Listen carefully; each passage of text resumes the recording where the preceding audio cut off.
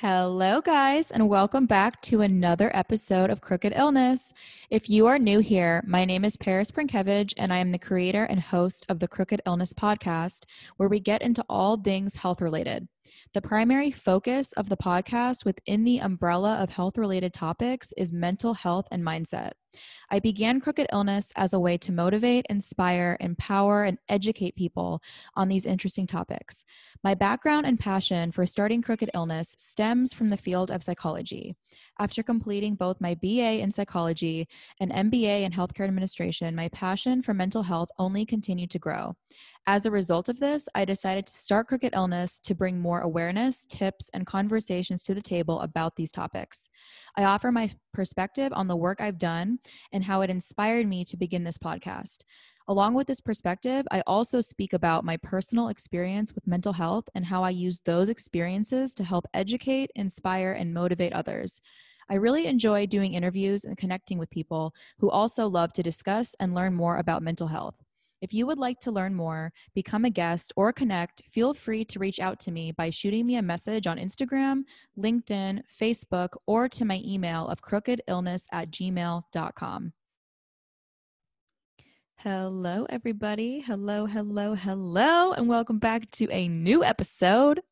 You guys can see today we're going to be getting into a really cool and fun topic that I'm excited about. It is self-love and perfectionism. And I'm excited to let you guys know what this is going to be about. What is this episode going to be about? And obviously, by the title, you can kind of guess what it's going to be about.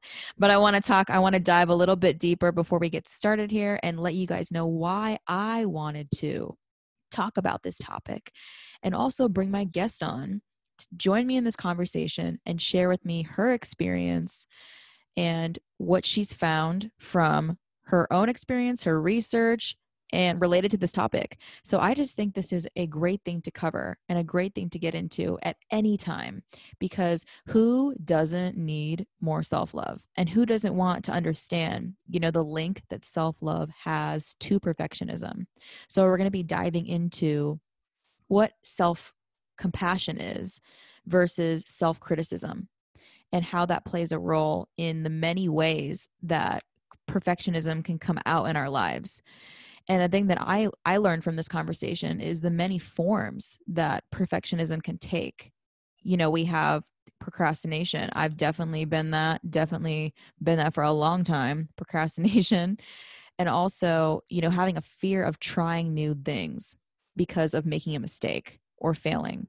And also there's imposter syndrome. So feeling like you are an imposter, you are a fraud, you shouldn't be talking about this or getting into this or trying to teach other people something, because, and how are those things all linked to perfectionism? And what does that have to do with how you think, how you act, how you behave, and also how you treat other people without even knowing it? And another interesting thing that we're going to cover is the way that perfectionism leaves us to be the one who's oppressing our own selves without even realizing it. Because in a way, we are holding ourselves back from certain things because of fear, or things that we have ingrained in ourselves for so long from so many different places, whether it comes from the way that we grew up and being around a setting where you are rewarded for perfectionism, whether that be in school, whether that be at work, whether that be in your home, wherever it is. We're going to be getting into that, what that looks like, how that contributes to this inability for us almost to have self-compassion and to be so self-critical and so hard on ourselves to drive ourselves towards something that we are working towards, that we want, or whatever that may be.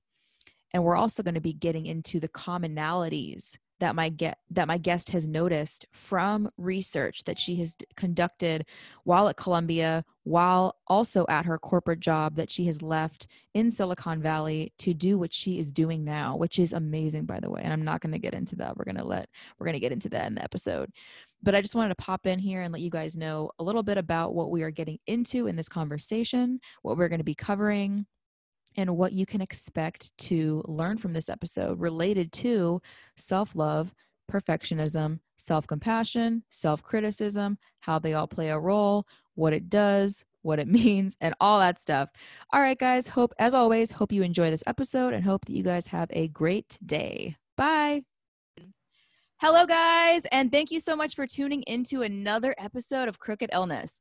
As you guys can see from the title, we are going to be diving into self-love and perfectionism today. I am joined by my awesome guest, Elizabeth Sue, who is a wellness writer and founder of Monday Vibes newsletter. I was so excited when Elizabeth reached out to talk about this topic because not only does she have personal experience with this topic, but she studied this while at Columbia University working on her master's in clinical psychology. Her work around burnout and perfectionism in corporate women and the science of happiness was given the honor of distinction in research and creative work. So I'm very excited to hear about her work, her experience, and her thoughts on self-love and perfectionism. So without further ado, welcome Elizabeth to the podcast. Thank you. I'm so excited to be here. These are topics near and dear to my heart, so I can't wait to dive in. Yes, I'm so excited you made it today and we get to dive into this together. So I want to hear from you. So before we dive right into this on here, tell me a little background about yourself and how you got interested in studying perfectionism and its link to self-love. Yeah, so as you mentioned, I'm a wellness writer and founder of a personal growth newsletter called Monday Vibes, and a mental health educator. And I've had many different career paths, but I spent close to a decade in corporate, most recently working in Silicon Valley, and that experience really led me on this path to finding my self-worth, overcoming perfectionism, and just confronting self-love in its various forms because I was burned out and I was really struggling with anxiety, with an eating disorder, with insomnia, physical illness, you name it. So that's what led me to become an entrepreneur and study clinical psychology at Columbia and just dip my toes into this world. And so now I am here to empower women and change the rules of the game.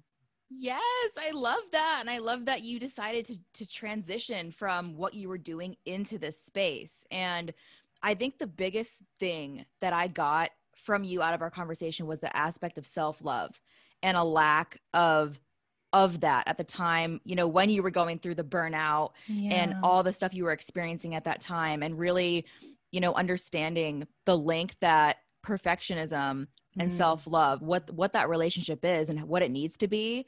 So I was really interested to hear from you, talking about, especially from your own experience and also the research you've done, what have you found in your research and personal life about the role that self-compassion plays in overcoming perfectionism? It's so good. It's so good. And I think that was the far and away the most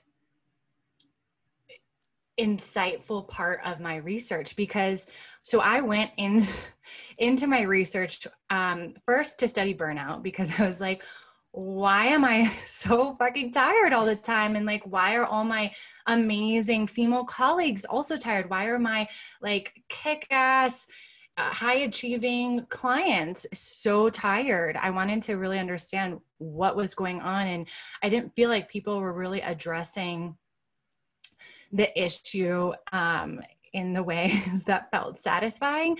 And that really led me to, we can come back to that research, but that led me to uncovering or really wanting to go one layer deeper or refine my thesis to perfectionism, because the research shows that perfectionists are more prone to burnout, and our society fuels a sense of perfectionism. So our society creates a world where we are burned out, where women, especially women of color, are burned out. And so I wanted to see the role that perfectionism played in all that. And so I wasn't really looking for self-love or self-compassion at that time. I wanted to like know the problem, but it was fascinating to learn that the root of the problem was a lack of self-compassion, a lack of self-love, a lack of unconditional self-acceptance. So Albert Ellis, who is a psychologist, he has a lot of work around how unconditional self-acceptance is the only way to overcome perfectionism. And when I read that, I was like, what? Like, Wow. I thought it was just like, I don't know. People kept telling me just like lower your expectations or like be less hard on yourself. And I just didn't know what that meant. I didn't know how to do that. But when I started reading the flip of that about unconditional self-acceptance, and then Kristin Neff, who's this amazing psychologist who studies self-compassion, I was like, wait, she has the coolest job ever. She has so many studies, study after study after study. I read them all about how self-compassion is actually a better motivator to achieving goals than self-criticism. And that was a total game changer for me. Wow. Because I remember you telling me about that. And I really love how you also bring up the point of you wanting to get to the root of the problem. That's what you started with. You wanted to see how what burnout and perfectionism, what was the link there, what was causing that. And that led you to finding out about self-compassion and really seeing what that does. Because like you said, we really are in a way almost brought up to focus on perfectionism, right? Because we talked about, when you're younger and you're in school, you're taught to, fix this area. You're not good in this area. And we want to be good in all of it. If you're not good at math, fix that. You're not good at science. You have to be good in all of it. So it's like, we're really taught, you need to get good in all these different areas. But then especially when you bring up that point of when you discovered that self-compassion plays a greater role in overcoming that perfectionism compared to being so critical on ourselves, which is almost kind of what we're used to, I feel like, because when you want to really break it down, I feel like people in general tend to be hard on themselves anyway. So we're not really taught how, like, there's no like class you go to or in school, self-compassion, we're going to teach you guys how to do this, no, that's not how it works. So I think that's really interesting you bring that up and really discovering, how that helps with perfectionism. So, cause that's not something that we're typically taught or really exposed to, I feel like. No. And I think I shared this with you before, but perfectionists often don't think of themselves as perfectionists. They think of themselves as, they're just focused on self-improvement. They are high achieving. They want to make the right decisions. They want to do good in the world. And so these people often have like really big hearts and set really high standards for themselves, and simultaneously have high expectations set on them.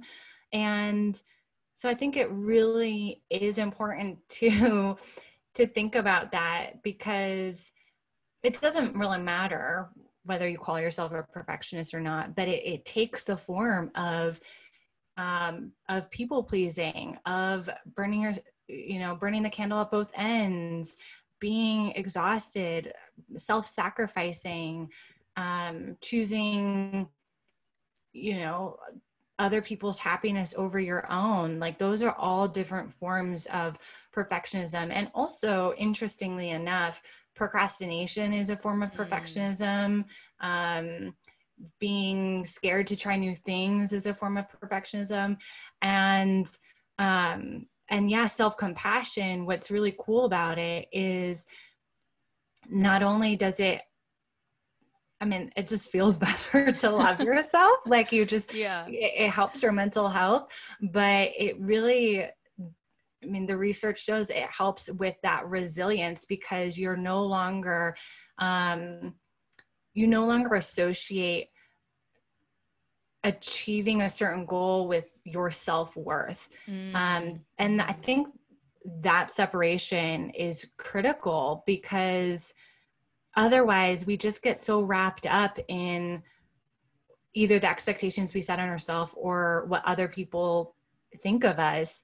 And that, I believe, is at the heart of the suffering.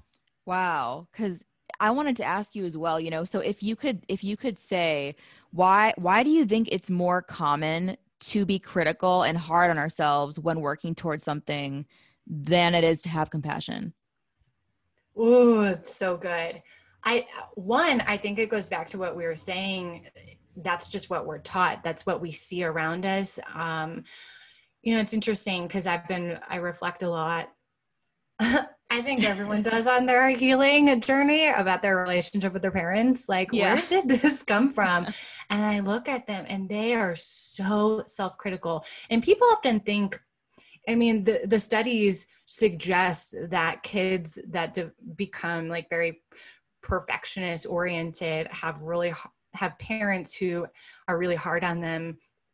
And I don't believe that's true. I believe, especially if you're sensitive or empathic like me, all you need to do is like see with your eyes or hear with your ears or feel with your body. You can observe when people make a mistake, how they react. And my parents are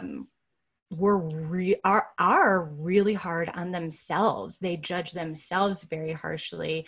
And so because of that, I started to judge myself really harshly, and any mistake I made could have been, you know, mitigated. You know, there's this with perfectionism. There's this feeling of control and a desire to want to control everything. So when you get really hard on yourself, usually what happens is you're thinking, oh, I could have said something better. I could have made a better decision. Like, how could I be so stupid to like leave my keys in the car? Or gosh, I should have read the signals of this person that they sucked, or this job. You know, it's a lot of what ifs, as if we could have known better. And I think that's where the issue is with this idea of self-improvement, that self-improvement without self-compassion is self-criticism. Yeah. Because if you think you could always have done better, I mean, you forget that you're human, and you forget that making mistakes, like whatever that means, I don't even know what that means anymore. It's like, it's all learning. That's an essential part of the learning process. If you never make mistakes, what do you like? You're like living in a box doing the same thing every day. Yeah. Cause I feel like it's almost like we tie, in order for, like you said, self-improvement, in order to have that, you need to be hard on yourself. Cause it's like, I feel like there's this thing of when you have self-compassion, you're being soft. You shouldn't be like that. You need to be, you know, like cracking the whip, hard on yourself, push in it. And I feel like that's kind of, it's so weird to think about it that way. Cause I feel like even, you know, when you're sitting here and you're thinking about having compassion for yourself, you feel like it's almost like a weakness almost. And you're like, I can't be like that. I can't, you know, I need to fix this. I need to focus on this. I need to, and like you said before, last time we talked, it almost seems like it's never enough. Like we're always, okay, we did this, you met this, now what else is wrong? And now, okay, this, and then it's this. And then it's never like, you never do have compassion because you're so focused on the next thing. And then also when you bring up the thing about mistakes, you know, like when you were younger, like when you see people make mistakes and how they react to that, how they respond to that, and how sometimes they're like, oh, that's bad. That's kind of almost what makes you not want to try new things when you're a perfectionist. Cause you're like, what if if you're trying to go skiing, you're like, what if I fall, what if I mess up? Totally. And then what it's if I like, make a fool out of myself? What if I hurt myself? and all these scenarios, you just keep playing in your Yes. head of this, I'm not going to be good. I can't do this. I need to stick to what I know. I need to stay in my place. I need to stay doing this. And I like how you also bring up there's so many different forms of perfectionism, like procrastination Mm-hmm. and the, fear of trying new things and all different things that could be tied to the perfectionism part of it that you've somehow developed through whatever it is. But I think that's very true because I can say for myself, like when I was in school, I would wait to the last minute to do anything, and I would get and I would I'm like, no, it has to be like this. I'll do it later, and then but it's like how is that a way to live though? That's not a Right. good. It's very, very high stress. Yeah. Very, like, you wait till the night before to write a 10-page paper, and then you see that you got a good grade and you're like, oh, I can just keep doing it. I got rewarded for that. But Mm-hmm. it's it's so bad. It's so bad. It's so bad. It is so bad. It is so, uh, it's ever present. It's so, I'm at a loss for words. It just like overtakes you. Yeah. And then you wake up and you're just like, what is this? My life? Is this how I want to lead my life? Just this ball of stress. And Mm. I'll also add, and I think we talked about this before, but their systems like the workplace environment really reward this kind of living. And so that's why it can be so hard to get away from. So I want to Yeah. offer the listeners some self-compassion in this moment because I was also there. It's like logically we understand that this sucks. Like it sucks when you're so, like, when you just hate on yourself like that. And at the same time, those are the messages that we're being bombarded with. And you can look at it in the wellness industry, in media, in Hollywood, like everywhere, especially for women. It's like hyper focused on your flaws and insecurities and like what to do to fix those or solve those, and that you are not okay, you are broken, you need to do something right now if you want to ever be loved and accepted. Yeah. And so I was thinking a lot about that, like as I was doing my research and reflecting on my experience in corporate, because one of the 4 norms of these toxic workplaces or toxic masculinity in the workplace, which is really what we're talking about. We're talking about the patriarchy, is show no weakness. And I was reading that and I was like, gosh, if that is what's rewarded in the workplace, of course I would be terrified of making a mistake. I mean, I remember being yelled at for like a typo in an email. Yes, of course, we want to strive for being the best and being professional, but we are human, we make mistakes. And also back to the perfectionism thing, if you have a large workload, which we're all overworked these days, like you're just trying to get through, like you're just trying to dig out of your inbox. And so it's kind of like you can't have it both ways. You can't penalize for mistakes and expect perfection and want things to get done. Mm-hmm. Wow. That is so true. And I wanted to ask you, have you noticed any commonalities when it comes to unpacking where the root of perfectionism stems from in certain people? It's a great question. And so the short answer is yes. I have a lot of theories of my own. For a while there, I wanted to pursue my PhD because I was so passionate about this. And then I was like, that's going to be another 7 years. And like, I got work to do. So I got to just jump in and do it. overcome the perfectionism, because sidebar, perfectionism can also show up as thinking that you need like every credential under the sun in order to be able to have an opinion. Mm-hmm. So that is definitely present for me. But I think one of the perspectives of perfectionism that I don't think is talked about enough is how perfectionism is the oppressed doing the work for the oppressor.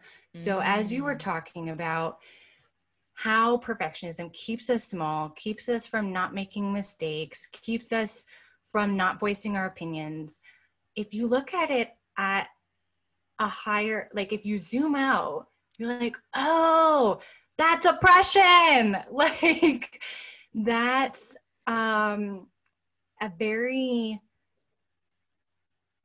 specific way of keeping people down and keeping people out of power. And you're doing it to yourself. Right? Isn't that the sick part? That's crazy to think that, because usually, you know, when you think, I mean, I feel like there's so many things you could think of when you think of perfectionism, but one of them that I wouldn't think of is, you know, you're preventing yourself from something in some way. I'd be like, no. I'm like, perfectionism, you know, like you're doing great. You know, you're always doing great. Like you're doing really good. Detail oriented. Yeah. So it's like to think that you are what you just said, the oppressed doing the work of the oppressor. You're the one oppressing your own self and you don't even know.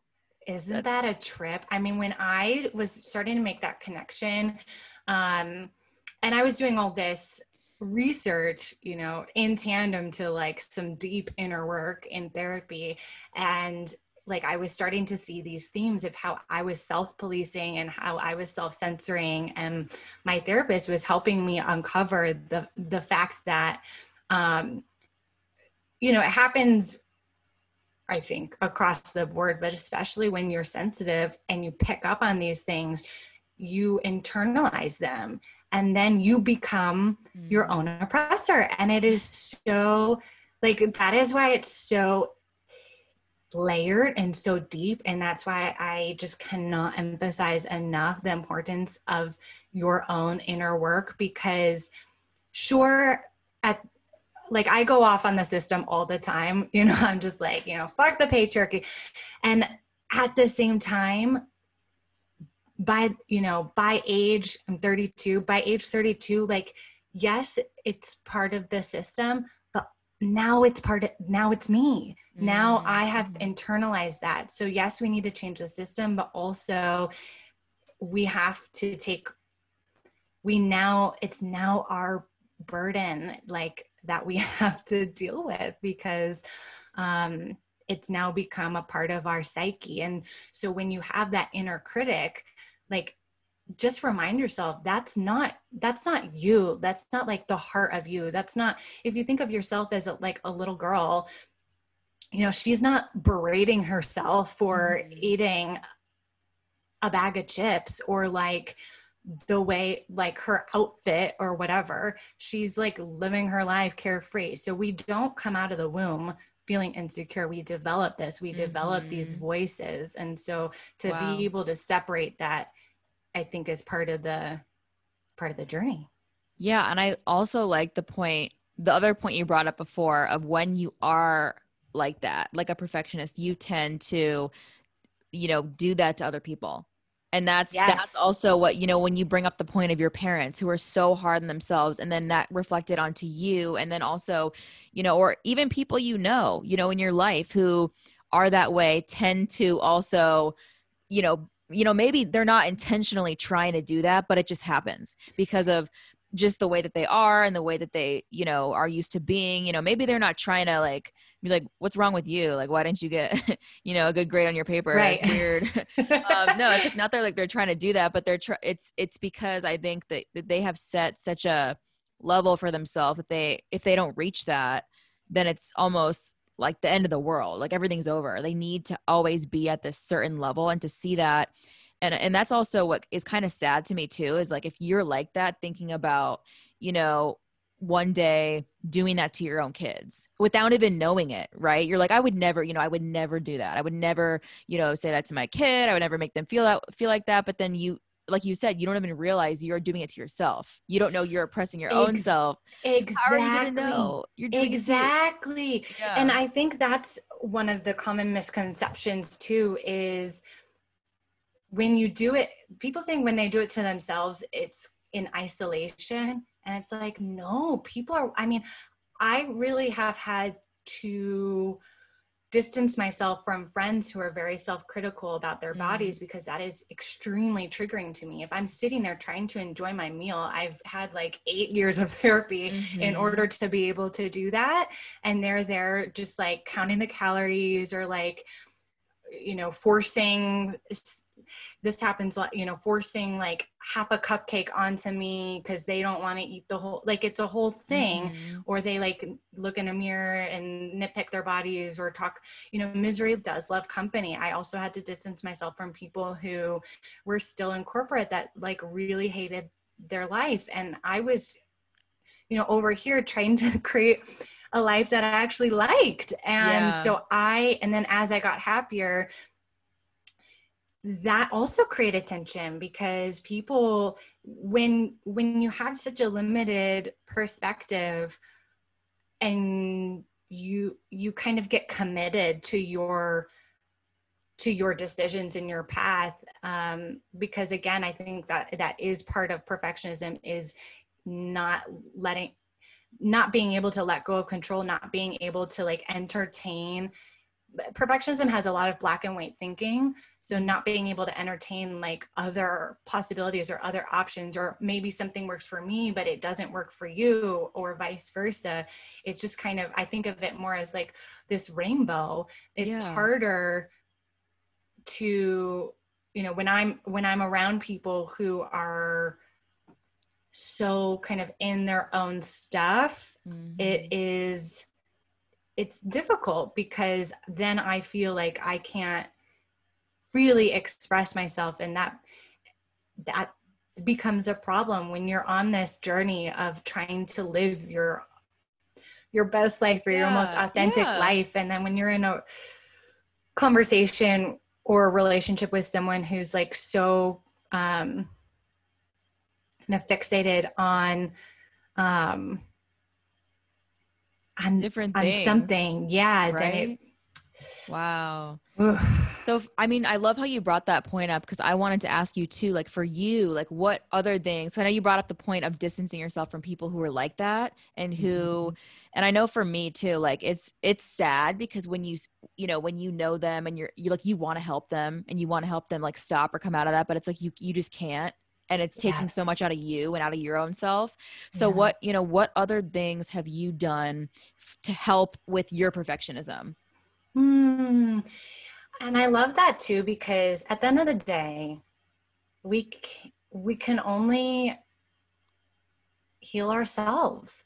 And the cool part is, even in the context of my family, like when I was just starting, therapy, and my mind was blown, because I was like, oh my gosh, there's just a better way to live, like a more peaceful way, a more loving way, a way where if you have compassion for yourself, you by default develop compassion for others. And my family is very scientifically minded. So of course I like dug up the studies and sent them to them, and they just were not interested. And that was really painful, because I really wanted them to come on this journey together. But what I learned over the years is when I show up having done the work, and I am not as triggered,